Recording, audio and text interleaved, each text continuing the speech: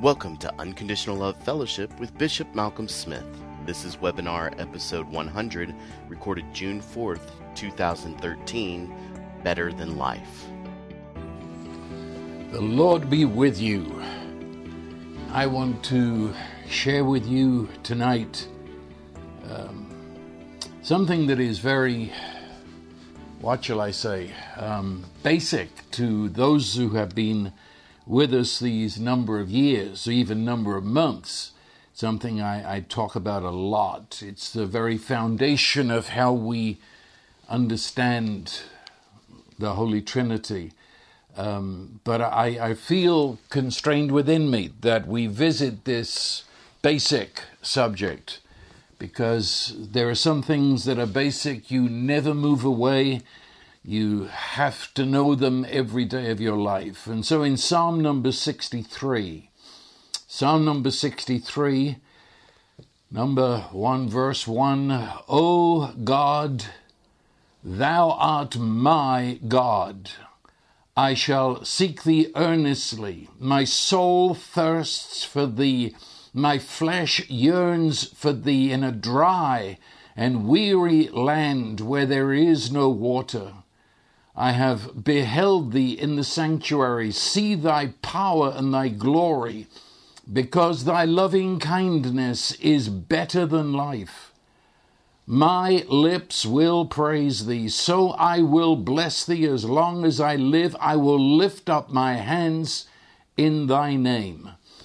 Okay, there is a lot there. But the basic phrase that I want to imprint upon our souls tonight is that because your loving kindness is better than life. It's something of a strange expression until we delve into it. Something here, he said, loving kindness is better than life. Okay, first of all, it's of note, anyway, to see when David wrote this. It's always of interest to know the background, the canvas on which his words are painted. And at the head of the psalm, I'm sure in most of your Bibles, it describes it. It says, this is a psalm of David when he was in the wilderness of Judah. Now that places it at a very specific time, when his father-in-law, Saul, the king, was pursuing him, determined to kill him and get rid of him out of his jealousy at the popularity of David. And so David had fled from the city, fled from the palace, and he now is wandering in this desert, this terrible desert. It's the beginning of the Sinai desert. It's up here in Judah, but it's going to get worse down there. But here is bad enough. And the words that are used to describe this desert here and elsewhere, I don't know if you've ever been in a desert. I mean, really in a desert. You're in a place without road or tracks, because any track that is made is quickly blown away and buried in more dust and sand. You are there in a terrible sense of aloneness. You are alone. You can do 360 turn and see nothing but sand and scrub and cactus. You feel so vulnerable. You are without protection. And, of course, very much to the forefront, it's a place where you're not going to find food, and above all, you are not going to find water. And so you live on the edge of death by thirst. You are there being dehydrated by the burning sun, just as you live and walk. And of course, the desert is a very strange place.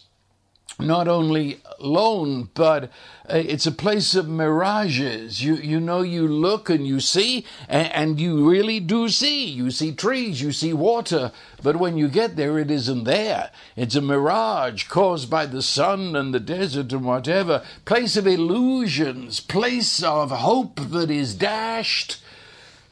The desert. In fact, the Hebrew people, I'm not saying this is true, but the Hebrew people believed that the desert was the abode of demons, that the desert was in some way full of demonic power. And there are certain things in the scripture that would lend itself to that. Jesus speaks of a demon being cast out and going off into dry places, desert. Jesus was tempted by the devil in the wilderness, in fact, in this same wilderness. And so we can certainly put it in there as a place of soul terror, a place of oppression, terrifying aloneness.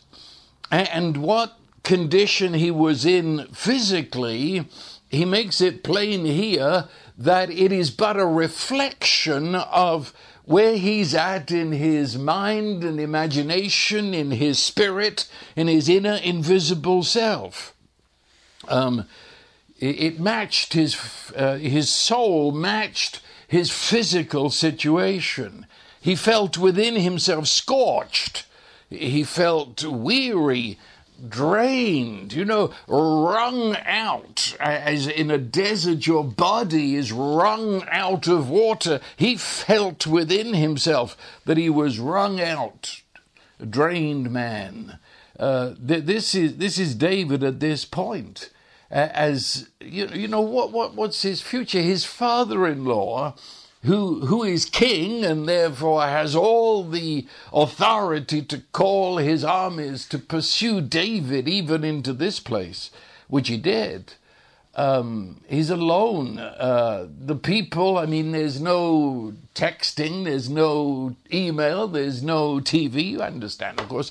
There's no way of communicating with any that might be his friends. He's alone.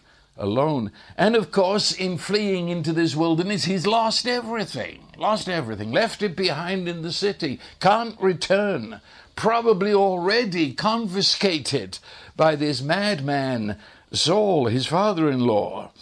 And, of course, there's always back there, in the back of your head, the Lord, Samuel, the prophet, had, in the name of God, anointed David to become the next and really the true first king of Israel. And the oil of Samuel's anointing had flowed over him. And there was the promise that he would rule over the people. That feels a long way away right now. It feels impossible, looks ridiculous as he tramps through the desert sand. This is David. And he wasn't very old. I would place him at this point around 20 years old, young chap. And so he's had very little experience, except in terms of sheep. He's been catapulted into the palace. He suddenly becomes the idol of the people. Jealousy from Saul. Now, with a spear flying after him, he's on the run.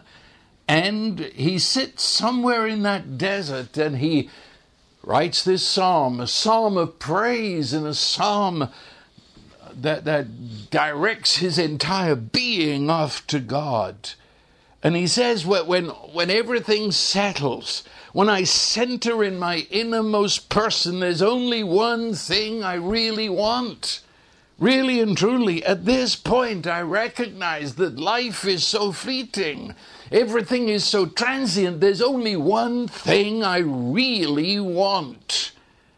And he said, it is you. You are my God, and I shall seek you earnestly or with all my being. With the totality of my inner person, I seek after you. Now, this is the important point that I want to reiterate, even though we've been over it before. I feel it's time we've revisited this.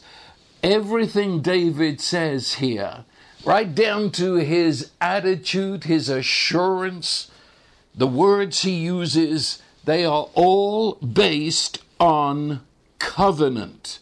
Until we understand that, we will not understand this psalm, but also it would be true to say you will not understand most of the psalms in their fullness. Or you'll get a blessing, it's the word of God, but underneath this is the basic message of the entire Bible, and that message is in terms of covenant. David knew that he was in a covenant with the Lord, and therefore he could speak these incredible words as he sat there in such a hopeless situation. Until we understand that we are in a new covenant relationship with God through Jesus Christ, we will never fully enjoy our gospel experience. Okay, so let me reiterate, what is a covenant? And let me say right away that we do not have these words in our English language, because in our Western world we have become such a shallow people that we do not make covenants anymore. And we've actually substituted with the word and with the action of contract. Contract is not only not covenant, it is the very opposite of covenant. Contract means I don't trust you. Contract means that you're probably going to do me wrong behind my back, and therefore we've got to get this in writing. And I put it in writing, if you do this, then I will do that. If you build my house, then I will pay you. And the two parties to the contract agree, and you sign it. And behind that signature is the threat of a lawsuit. Well, what's a contract? A contract is to protect myself. A contract, it's putting up a castle wall between me and someone who could potentially hurt me. And that's a contract. It's self for myself, protecting myself against you. What's a covenant? As I said, the very opposite. A covenant is the total giving of myself to you, and doing so in such a fashion that I am now committed to this relationship, even to death. In fact, death is written right in the heart of it, because I am saying that I make this covenant, and even if it kills me to keep this covenant, I'm now giving myself to that end. And if I do not keep this covenant, may God himself join my pursuers to make sure I die. Very, very solemn thing, this covenant.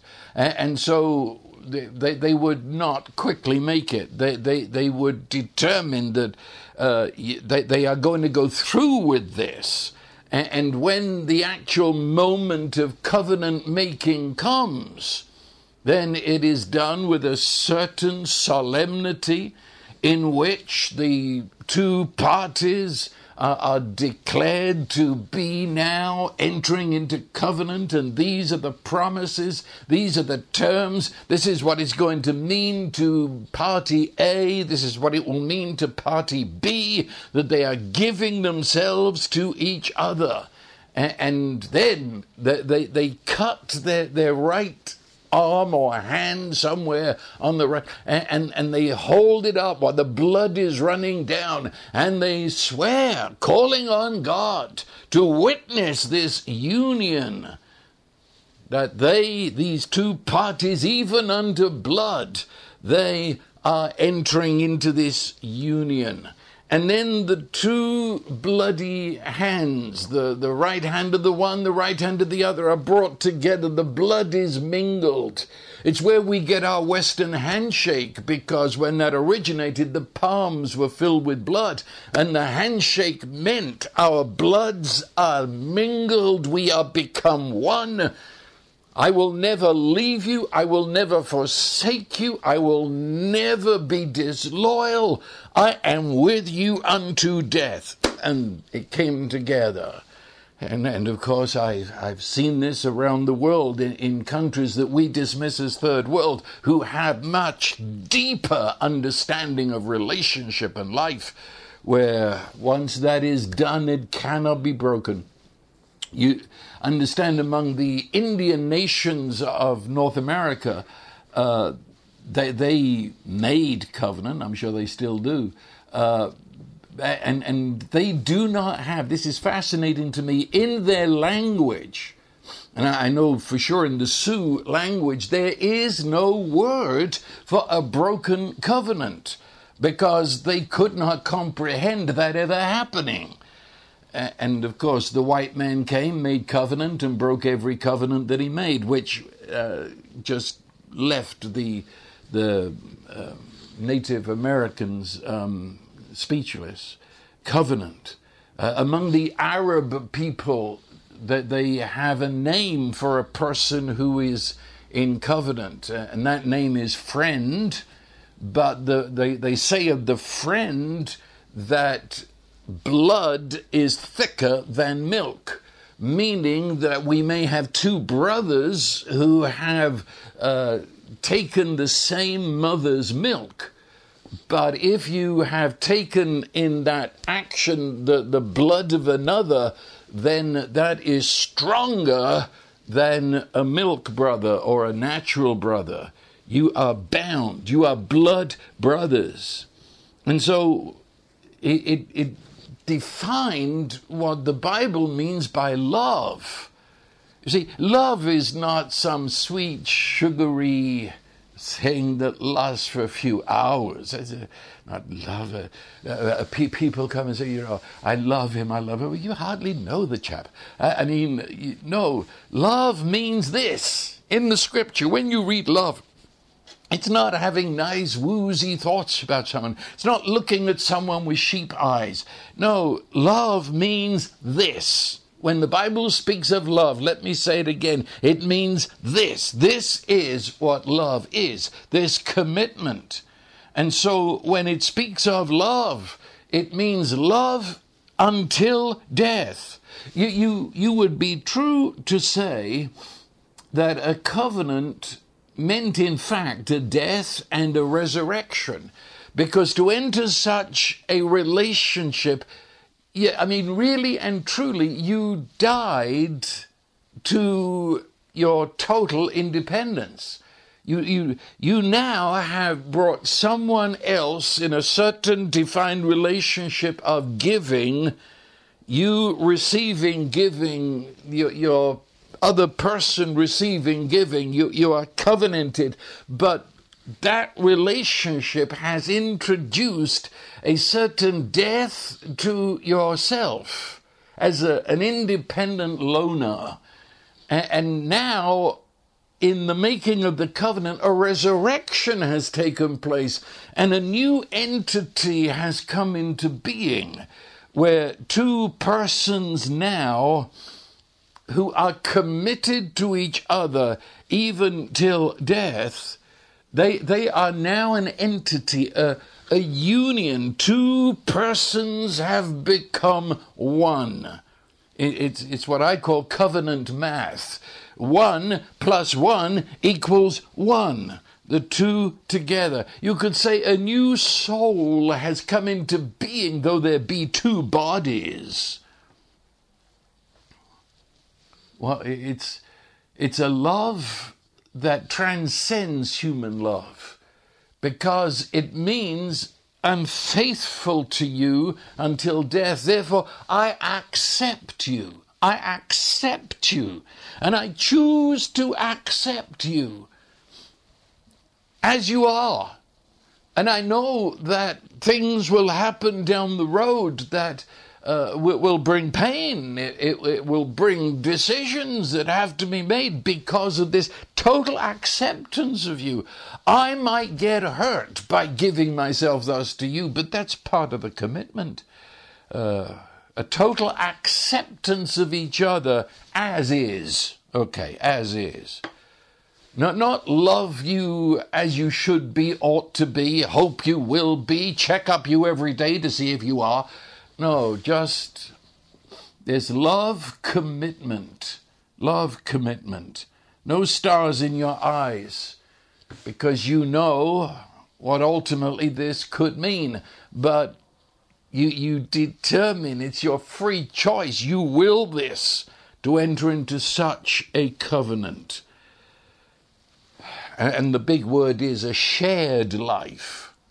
It's union, so that you go on your way and do your business, but you know that there is an invisible thread that holds us together. And in the day of your need, you can call on the covenant partner, and all of that covenant partner's resources will be yours with no questions asked. You also go through your day knowing that because of this union, that you may be called upon and fulfilling the covenant in whatever way. Bound together, you understand that? Bound together, shared life, two persons living with one purpose. Union, that's the word, union. Two, become functionally one. And of course, in many cases in the near Middle East, in the days of the Bible, this happened between nations. Nations entered into such a covenant, and therefore they could never go to war against each other. If one of them was touched, the other immediately came to their help, and so on. It happened between families. It happened between individuals. Covenant. You get out there into the Middle East, into Asia, and you will find this is the way people think. This is how they look at their families, look at their neighbors, that they are people in a covenant. That there is a certain idea attached to covenant, that the covenant partner with whom you have shed blood, that person is in a certain sense yours. You would speak of that person as my friend. If I go out there in that world I'm talking about and hear someone say that person is my friend, and people will regard you with a certain sort of sense of honor and awe. They know you mean that is my covenant blood brother, sister. Big words, a possession of one another, my. And it would be mutual, because of mutual self-giving covenant. Now, that was it was a day on your calendar. It would be remembered maybe more than your birthday. It was the day in which you met together. It would come to a grand finale in a feast, a very simple feast actually, when it got down to it. The actual feast was usually just a piece of bread, a cup of wine, and you would eat and drink together out of the same cup, off the same plate, the same piece of bread, and that would be it. That would be the declaration. The covenant is ratified. Now it is so. It is. How many times, especially in Africa, I have visited with a paramount chief and offered him bread, or he has offered me bread, and we've both broken that bread and eaten of the same piece. From that time on, I am treated with supreme honor, given open doors, because I am in a kind of covenant with the paramount chief. Now, how does that work out day by day, 6 months from when it was done, 6 years? How does that work out? How's it practical? There is now between the covenant partners a certain, and I don't know the word to use, a personal energy. I mean, there is a mystical connection. There is an invisible flow of life from the one to the other, from the other to the back. There, even though they may be removed, but there is that energy of flow. You live with the awareness of the other, and you live with the awareness of the other's present need, and already there's that invisible flow of life, of love, this kind of covenant love, loyal love that flows between, which means that I'm always there for you. We are always there for each other. That invisible yet intensely personal, and I say personal because energy, that's just power, but this is personal in that the actual person with whom you're in covenant is mystically there. So it's not just a power I'm talking about. It's not even some sort of faceless love. This is the mystical presence of the giving person ready to be there for you. And that word is loving kindness. At least that's how it's translated in our New American Standard Bible and some others. Sometimes it's translated as loyal love. The fact is we have a problem translating it because, you see, in the West, we don't give any commitment like that. We don't even know what it's talking about. To commit ourselves to such a relationship is so foreign to a people that are an entitlement mind, who stand with their hands out saying, you owe me, give me. How can you comprehend what I'm talking about here? And so in the Western world, where our fists are white in grasping, what word do you have for a relationship in which you give and you give and you give, and you trust? You are vulnerable to the word of another. That is also foreign to our Western world. And so we have a problem. But the word that describes what I'm saying here, this dynamic, this ever-present, this ever-giving relationship, loving kindness. Now, the amazing thing of the Scripture, that which changed my life and nearly 50 years ago established this ministry, was the realization, I can't say revelation because it's there on every page of Scripture, but the Holy Spirit woke me up, maybe that's the word, certainly revealed what was in plain sight, that the entire Bible is the unfolding of the most incredible reality that human brains have ever looked at. And that is that God, the Father, the Son, the Holy Spirit, willed to and has achieved entering into a functioning covenant with us. Yes, let that sink in. Everything I've said in the last half an hour of a covenant and how it works between humans, the message of the Bible right from its first chapter, you are dealing with God who His will, His purpose, His unending, unflinching, unmoving intention achieved finally in Jesus Christ is that He would enter into a functioning covenant with us. Now, hold it just a minute. What does that mean? Take everything I've said. The two become one. That it's a shared life. That all that makes up my life, I now And with this invisible, mystical, personal energy, I'm giving it to you, and I'm there as you need, even as you are returning. Okay, I can begin to understand that with humans. Begin to. But when one party of the covenant is God, oh boy. I mean, we are speaking of everything that God is. I mean, covenants have no prenuptials. Covenant is the giving of myself.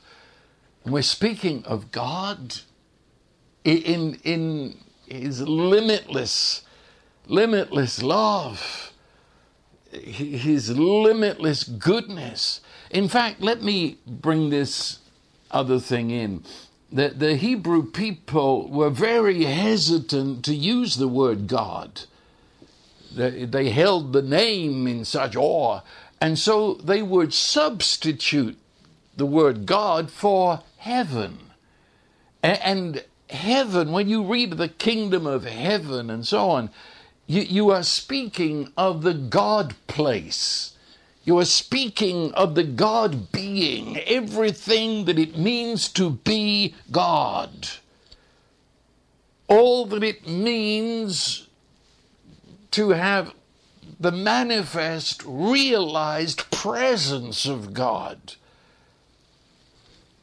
That's really God, heaven. They are basically the same word. It's a synonym. And so, do you realize what I'm saying here? That God willed that his whole being, heaven, should actually join with earth. And that there should be this covenant relationship, this total giving of the very being of God into earth. Covenant. That two, earth, human, heaven, Father, Son, and Holy Spirit, should be joined together in an unbreakable union. Well, there's a lot of things, and what has man to give? I'm a creature. The very breath I breathe, the breath by which I would say amen to such a covenant, that breath is given to me by God. I have nothing to give. And I'm already part of a human family that has slammed the door on God's face. If this covenant could ever be a reality, it has to be by nature of the case 100% from the God side. In fact, when he was revealing this in its most beginning of beginnings to Abraham, in making such a covenant, God put Abraham to sleep. And God made covenant with Abraham, but God took the place of Abraham as well as himself. And God swore by himself that through Abraham the whole world would come into this covenant blessing. God must do this. If heaven is ever going to penetrate into earth and the creature of earth become one with God, God must do that. God must do it. It's interesting to look in the Old Testament as he begins to unfold this, making covenants with humans, which were, what shall I say, they fell short of the finale because of the weakness of the human. But as I said, with Abraham, it was God coming to one family in order through that one family to get to every family on earth. For the descendant of Abraham was Jesus. But that family understood that the heart of this heaven comes to earth. And so they built a tabernacle, they built a temple. That wasn't just a building. At the heart of both those places, the tabernacle first and then the temple, there was an innermost place called Holy of Holies, Most Holy. And there was the visible presence of God. God, when they lived in tents, God in his tent was in the middle of them. Do you understand me? Heaven has now come to earth and lives in a tent with a people whose very being is to bring this reality to the whole world through Jesus. When Solomon built the temple, because now we're living in houses in Jerusalem, and he built the temple, and the glory of God, the very presence of God came to live in that now made of stone, but that holy, most holy place, filled with the glory of God. God dwelt among his people. Heaven actually came to earth. And yet, of course, it fell short. Fell short because the people continually ran away from any relationship with God. Yet still, if you go through the prophets, you'll hear the phrase, God wills that I will be your God. You shall be my people. You should understand that now. God is saying a mutual possession. I give myself to you. I will be your God.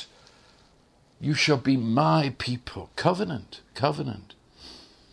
And all the way through the Old Testament, he moves on their behalf. He in tangible fashion, he loved them, protected them.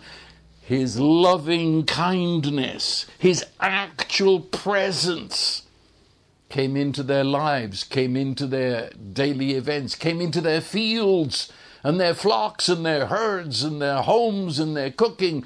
Wherever they looked, they were talking of the loving kindness of God, that his presence is with us, and it's a presence of power. It's a presence so personal. It's him. But he's sharing our lives down to the smallest details. Loving kindness. Loving kindness. The active presence. Love now as a committed presence in my life, in my innermost being, making me wise in my thinking, in my heart thoughts, giving me joy and peace that are beyond this heaven touching earth, even healing my body, even blessing my flocks and my herds and all that my hands touch. Loving kindness. Do you understand now why the gospel in the New Testament is called the New Covenant? New being a word that means like you've never seen before. And it's covenant.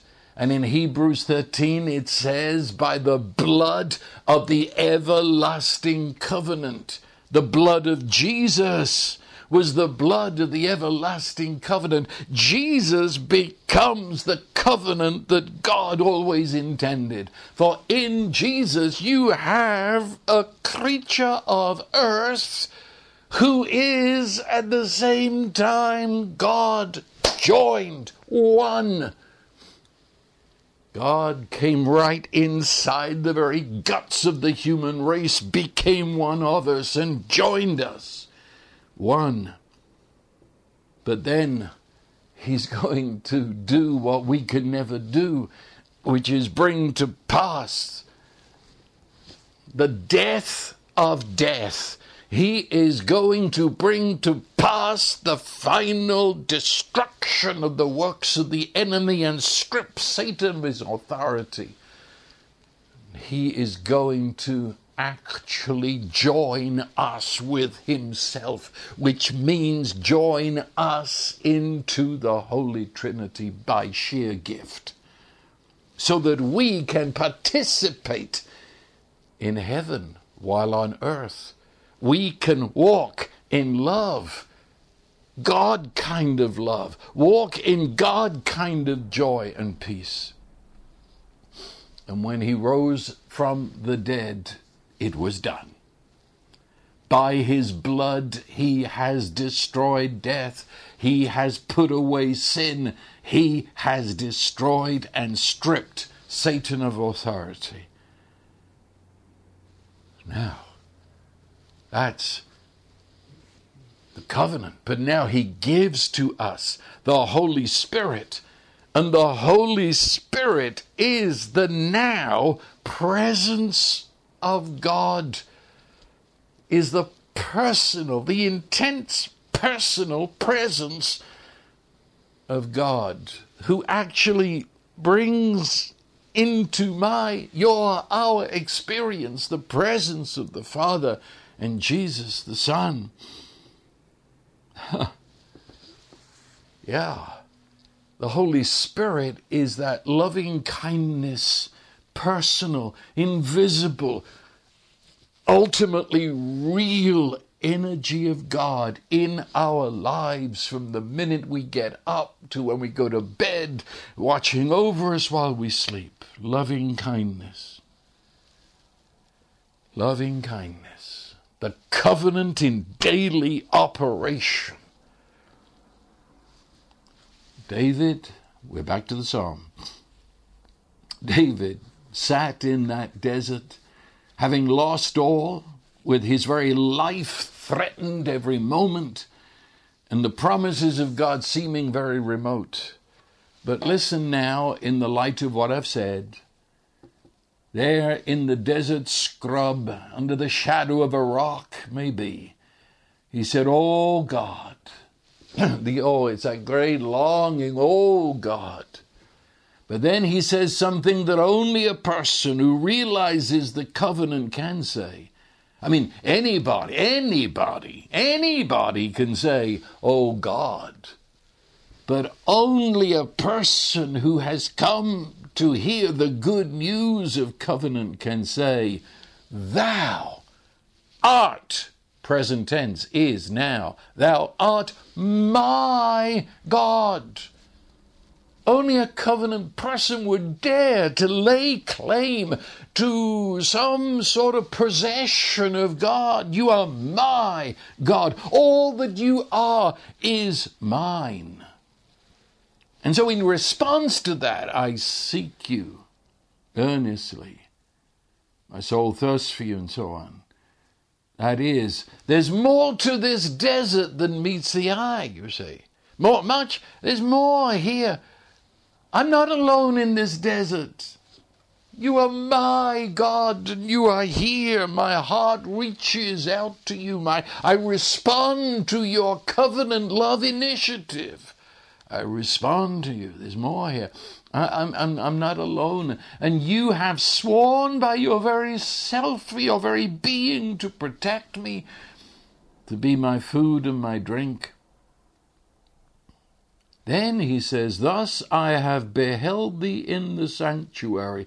He said, sitting here in this desert, I'm seeing with inside eyes. I'm seeing you in, what's he mean in the sanctuary? That was that most holy place in the middle of the tabernacle.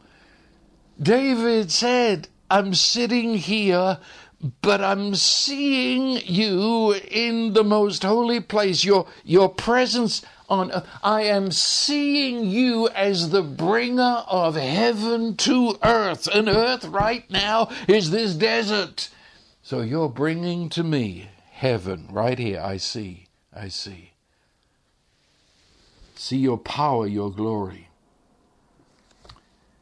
He said, and that relationship, that personal presence of the most intense love that sees me, knows me, accepts me and loves me, that is better than life itself. By which he means I could have everything the palace offers. I could right now be the king of Israel. I could now be everything in terms of luxury and wealth and everything. But he said, without this covenant union, without this functioning, realized presence, your loving kindness, life is nothing. Life indeed would be a desert, scorched place. But your loving kindness is better than life. Your presence with me is better than life. And therefore he says, my soul is satisfied. Satisfied with a food that feeds me from the inside out. And that is in the Psalms. That was written 1,000 years before Jesus came. And when we come to Jesus and the new covenant takes all of the old and fulfills it and finally does it to God's intention. Not with the blood of an animal, but the blood of Jesus. Not just with blood on the right hand, but death itself. Yes, he did love us unto death. Yes, he came into our death to bring us into his life. Covenant. And his Holy Spirit, who is personal loving kindness, came and dwells in us so that our bodies are called in the Scripture the most holy place. You have become where the glory of God dwells on earth. You have become where heaven touches earth. And can I say that that is normal covenant life? To make a covenant without loving kindness would be a joke. That wouldn't be a covenant. The covenant is done. Covenant brings into being a new situation. But the covenant working minute by minute, that's the loving kindness. And tragically, so many believers only have an historical fact that Jesus came 2,000 years ago and died and rose again and went away. No, the gospel is a covenant was made. A new understanding has come into being. Heaven has come to earth in Jesus. And now, through the Holy Spirit, heaven has come to earth in me, in my family, where I am, in my life.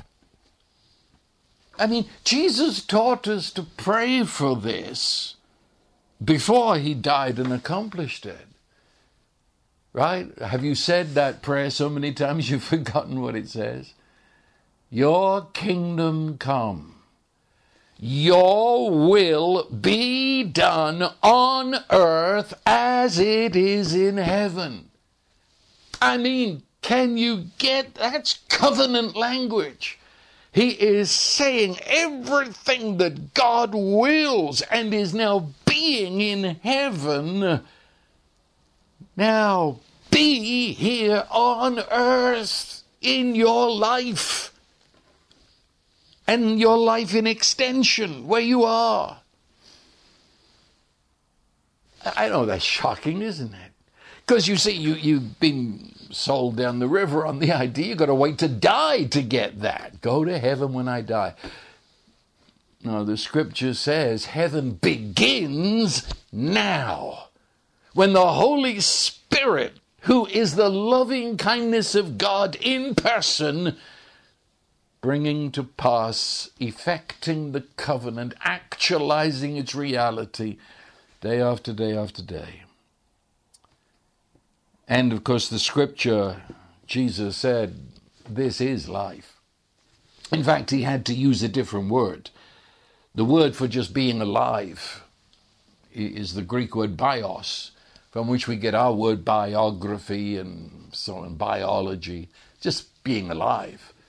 Amazing, but Jesus used a different word. He says, I am the life, but the word he used was Zoe in the Greek language. He was life as we never have experienced life. And when he defined it in John 17:3, he said, this is eternal life, or to really translate that, the Zoe life of the ages. This is life as God intended, that you might know or have intimate union with the Father and with his Son, Jesus Christ. That's life. That's living. That's experiencing loving kindness better than life. It transcends merely being alive. David, in writing this psalm, is in the desert, but he's not of it, you understand. Or as Paul said in Colossians, Christ, who is our life. Oh, wake up. Please, please, please. Get out of this musty, dead world of religion that merely reports on a 2,000-year-old event and recognize that that event is immediately present in the person of the Holy Spirit, who is now God blessing you from your innermost being to your outermost person, right down to everything you touch. In the desert. If you, let me put it this way. If your God is a God of conditional love, which religion portrays him to be, conditional love, that is, I love you today, I love you right now because you're doing things right. But if you, hold it, a conditional God, then that's a contract. That means God has made a contract to protect himself from you, to say that if you do this and if you do that and if you don't do that, if you don't go there, I will love you. But if you do this and go there, then I'm mad with you. Oh, you're very familiar. I know some of you are very familiar with that kind of portrayal of God, blasphemy. No, he didn't make a contract. The entire Bible would call contract, in terms of God, sin. He made covenant. He comes and he gives himself away to us. You see, there are many believers who cannot get excited about God. And if they are in the desert, in the situation of David, they wouldn't get excited like this. I mean, here is, in all that we've said, he says, I will bless you as long as I live. I will lift up my hands in your name, like a little toddler running to mommy, daddy, granddad, and grandma. You know, my soul is satisfied. Hold it. I don't meet too many people who are excited about God in the middle of their desert. No, because their God is conditional. Religion would say, if you're in such a desert, you must be judged by God. There's some sin in your life, or you don't have enough faith. That's why you're in the desert. No, David was in the desert because Saul was consumed with jealousy and rage. And so when David went into the desert, God went into the desert with him. Got it? Out of the desert, he said, you are present tense, you are my God. No. See, conditional love, if God loves us on condition that we're good children, well, then that puts everything on me. God has nothing much to do with it. If I fulfill the demands, then God will love me. It's all up to me. No, this is all up to God. God loves me because he is love, not because I'm a jolly good chap. God loves you because that's the way he is. Do you realize this takes me totally out of control? I cannot control God. Oh, religion does. Religion says to God, you can't love me right now because I've been bad.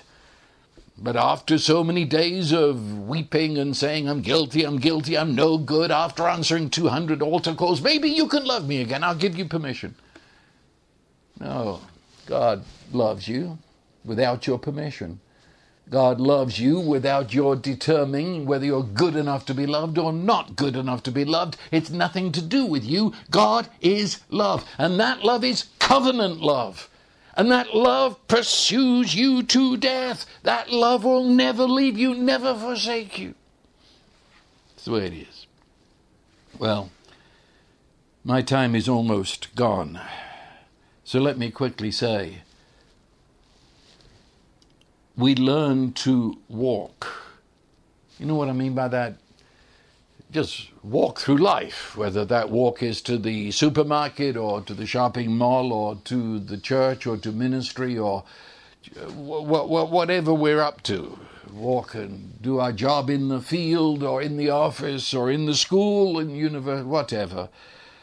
We walk under the continual understanding. And I'm tempted right now. The word understanding, it means to pull together. And it means to, what I'm saying is pulled together, not only in your mind, but pulled together in the heart of your being, and then pulled together in now you begin to live and act and speak and think and imagine in the light of that. So it's all pulled together. Learn. And for some of you dear people, it might be a few weeks of realizing how far you are from this good news. And to bring your very being in, reorientate yourself to this truth. Or let me put it this way, accept. In the name of the Lord Jesus Christ, accept your acceptedness. Accept your acceptance. That's a big one, isn't it? That you are totally, as you sit and watch and listen to this, you are accepted by the Father through Jesus Christ. And the Holy Spirit witnesses that in your heart. You're accepted. Welcome home. Accept your acceptance.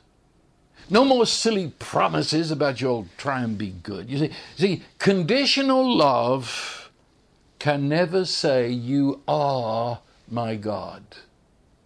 Conditional love will always say you will be when I get my act together. Covenant always says is, because God has done it through Jesus. Conditional religion always said, well, that will be true when you've stopped doing this and start doing this and and it's always future. And it's a mirage in the desert. You never get there, because when you get to what they say today, they move the goalposts. Never get there. No, it is so. Accept your belovedness. Accept that you are now the beloved as is, just as you are. You are beloved of the Father. He has given you Jesus, and Jesus has given you himself. The Holy Spirit, you're beginning to hear his voice saying, that is so, you're his beloved. Accept it.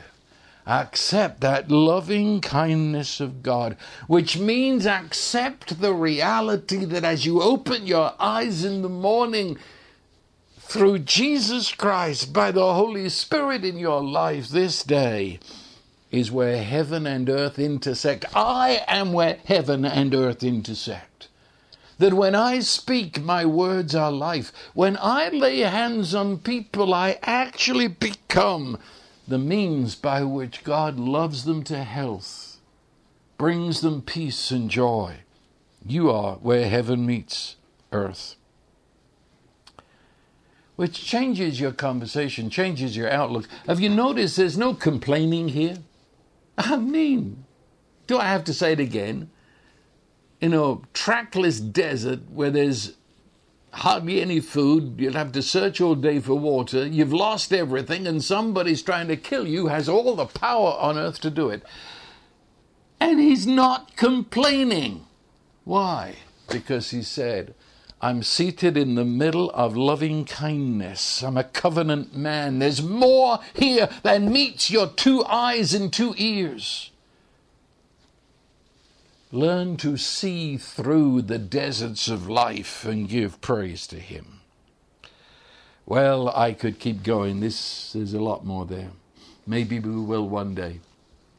But right now, go live in the loving kindness of God through the blood of the new covenant, brought into your life by the Holy Spirit, which is so right now as you listen to my words. And you will discover that the loving kindness of God is better than what we've been calling life. Amen. And now the blessing of God, who is almighty covenant love, the Father, the Son, and the Holy Spirit. And that Holy Spirit be in you and with you, communicating Jesus to you and bringing you to cry with delight and joy that you are a child of the Father. That's the way it is. We shall be together again next week. Malcolm Smith's ministry is dedicated to guiding believers into the reality of experiencing daily fellowship with the Father. This has been another message by Malcolm Smith. For more information and more teachings by Malcolm Smith, including a full catalog, please visit www.malcolmsmith.org.